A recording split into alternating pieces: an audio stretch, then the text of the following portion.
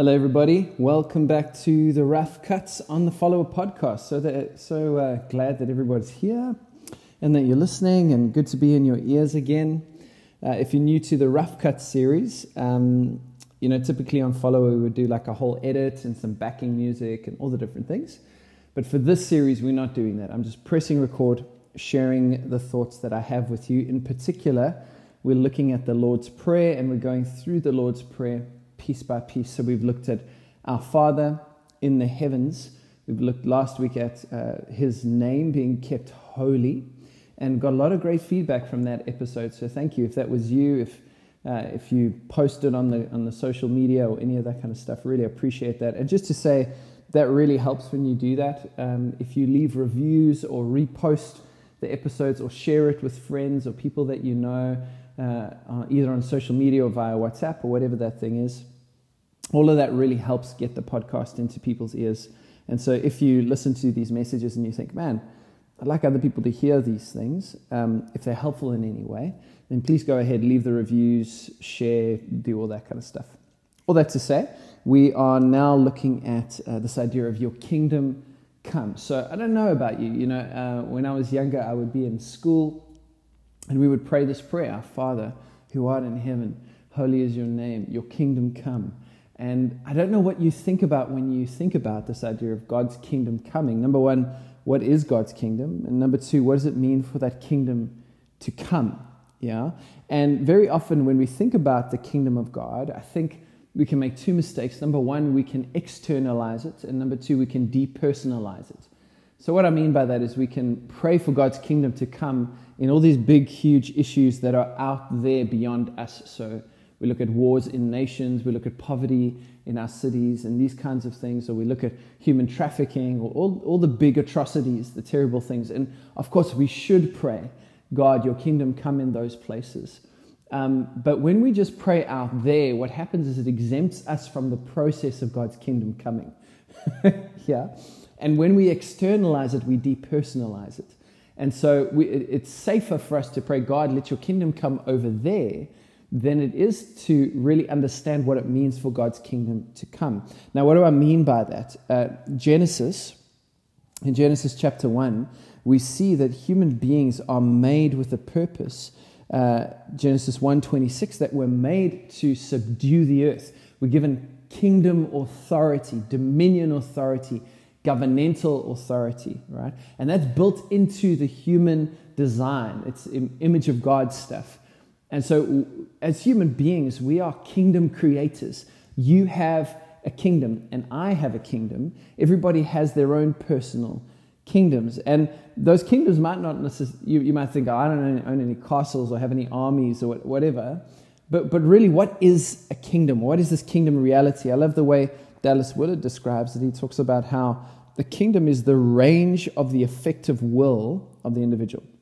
So your kingdom is the range of your effective will, the degree to which where what you want to happen does actually happen. Yes? If I come to your house, you have all the right or the power within your home to decide when you want to turn on the kettle to make a cup of tea. You get to decide when you want to go to bed or not go to bed if you're not raising small children. There is a range of your effective will within your life, and that range of your effective will is, for all intents and purposes, your kingdom. Right?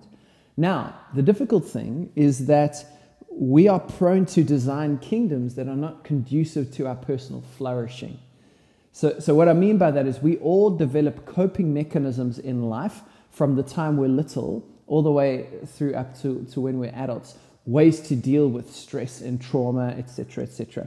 And those coping mechanisms can be helpful in the initial stages, but if we don't grow out of those coping mechanisms as we get older particularly, they become quite harmful to us. They become these negative attachment issues. And so they become addictions, really, that we run to in order to pacify us in places of pain or difficulty or struggle. So I've known what it's like to, in the words of the scriptures, do what I don't want to do and not do what I do want to do. Right? And so some of this language we've used on the Follower podcast is that my strongest desires are often not my deepest desires. the things that are most longed for in life are often not expressed by the things that my appetite quickly reaches for, because I've trained my body over time in a broken world, in broken social structures, and my own bent out of shape, deeply disordered desires. I've trained myself to want what I actually don't need. Yes. And so then what ends up happening is my kingdom follows those broken desire patterns, and I end up constructing a range of effective will, a kingdom for myself, that's not actually conducive to my deepest flourishing as an individual. And then as a result, not conducive to the flourishing of the individuals around me, the society. Because remember, when we think of kingdom, we often think of like big governance structures, right? We think of presidents and parties and policies. But all those things are made up of people, okay? This is why when Jesus comes to bring a revolution, he doesn't bring a revolution of human structures. When the disciples want him to become king, he resists that because he knows that it's not the human structures that are the issue, it's the human heart that's the issue. And so Jesus brings a revolution of the human heart. Now, all of this, hold that, it's really interesting when we go to Matthew chapter 3 and Matthew chapter 2 and Matthew chapter 4. So Matthew chapter 3 and chapter 4. And we see John the Baptist, and he's coming and he's declaring that the kingdom of God is here. And that really is the gospel, you know. We've been trained in so many ways to think of the gospel as this, like, you're a sinner going to hell, believe in Jesus, go to heaven. And I just want to say it's not the biblical gospel. Really, the biblical gospel is this declaration of the good news that the kingdom of the heavens is at hand, that the kingdom of God has arrived. And we see Jesus affirming this as he comes out of his temptation in the wilderness there in Matthew chapter 4, verse 17. And it says, from this time, Jesus began to preach. And the preaching that he brought was the kingdom of heaven, or the kingdom of God, is at hand. It's here, right? And so what is the kingdom of God? Well, pulling off Dallas Willard's definition, the kingdom of God, just as our kingdoms are, the kingdom of God is the range of God's effective will. The kingdom of God is the place where what God wants to happen actually happens. That's the kingdom of the heavens. And when we pray that prayer, we have to recognize that we're not just praying that prayer externally and impersonally. We're praying that prayer first and foremost internally and very personally, because you have a kingdom. And so really the gospel is this clash of kingdoms. And the gospel is Jesus declaring that a new king has come with a new range of effective will, that is a reality. And then what do we do with that? How do we respond to that? Well, we see there John the Baptist and Jesus saying, repent therefore and believe the gospel. Now, this idea of repentance, it's not beating yourself up. It's not moral striving. It's not even feeling really bad about something.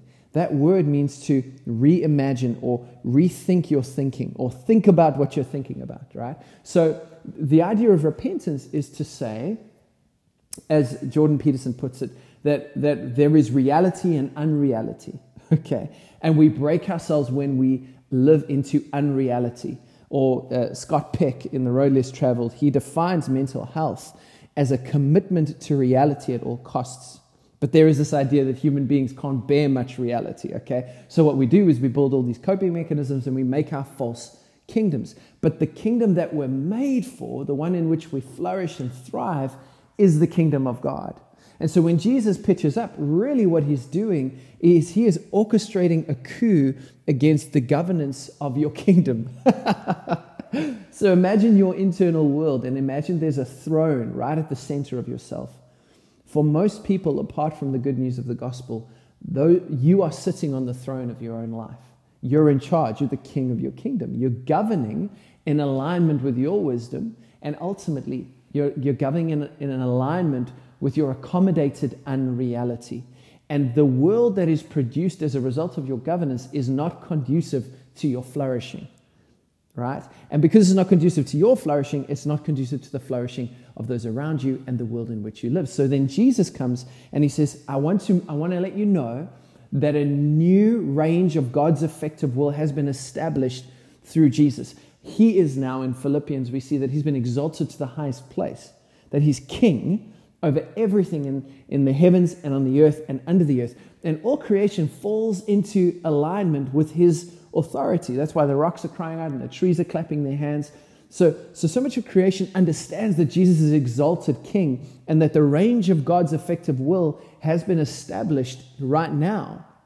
But human beings, we're the ones who rebel against this, and we hold on to our own stubborn kingdoms. And so to pray your kingdom come is to recognize that you are praying for God to dethrone you as king in your life. That's what you're praying. You're praying that the range of your effective will would diminish and the range of God's effective will in your life would increase, would be amplified in you. So that as you live in alignment with reality, the kingdom of God, you would begin to reap the benefits of a life that is flourishing, a reality that is conducive to the flourishing of your soul and to the flourishing of those around you and the flourishing of the world in which we live. It's what Jesus calls life and life to the full. So that's what we're praying when we pray, your kingdom come. We're not praying it externally and impersonally, first and foremost. We're praying it internally and personally. And we're really inviting God to come and dethrone us as king and enthrone himself and increase the range of his effective will so that we stop living in unreality and start living in reality and become truly human. Now, repentance is hard and costly sometimes. It's hard to rethink what you're thinking about. It's hard to reimagine your whole life. And so you need a compelling reason to do so, and that is that you need a compelling vision of this kingdom life lived out. And that's where Jesus comes in, right? So when we see Jesus, we see the kingdom of God manifest in the life of a human being. And we see the power of his life, the beauty of his life, the justice of his life, how he himself brings healing and wholeness everywhere he goes. And we see that and we go, man, that's a compelling vision of what a human life could look like. And because that vision is greater in its nature than the discomfort of what it will mean for us to repent, we choose repentance in order to live into the superior vision of the kingdom lifestyle that we see in the life and person of Jesus Christ. So for you, there's a few questions, and for me, there's a few questions. Listen, I am in this boat. I know what it's like to live in unreality.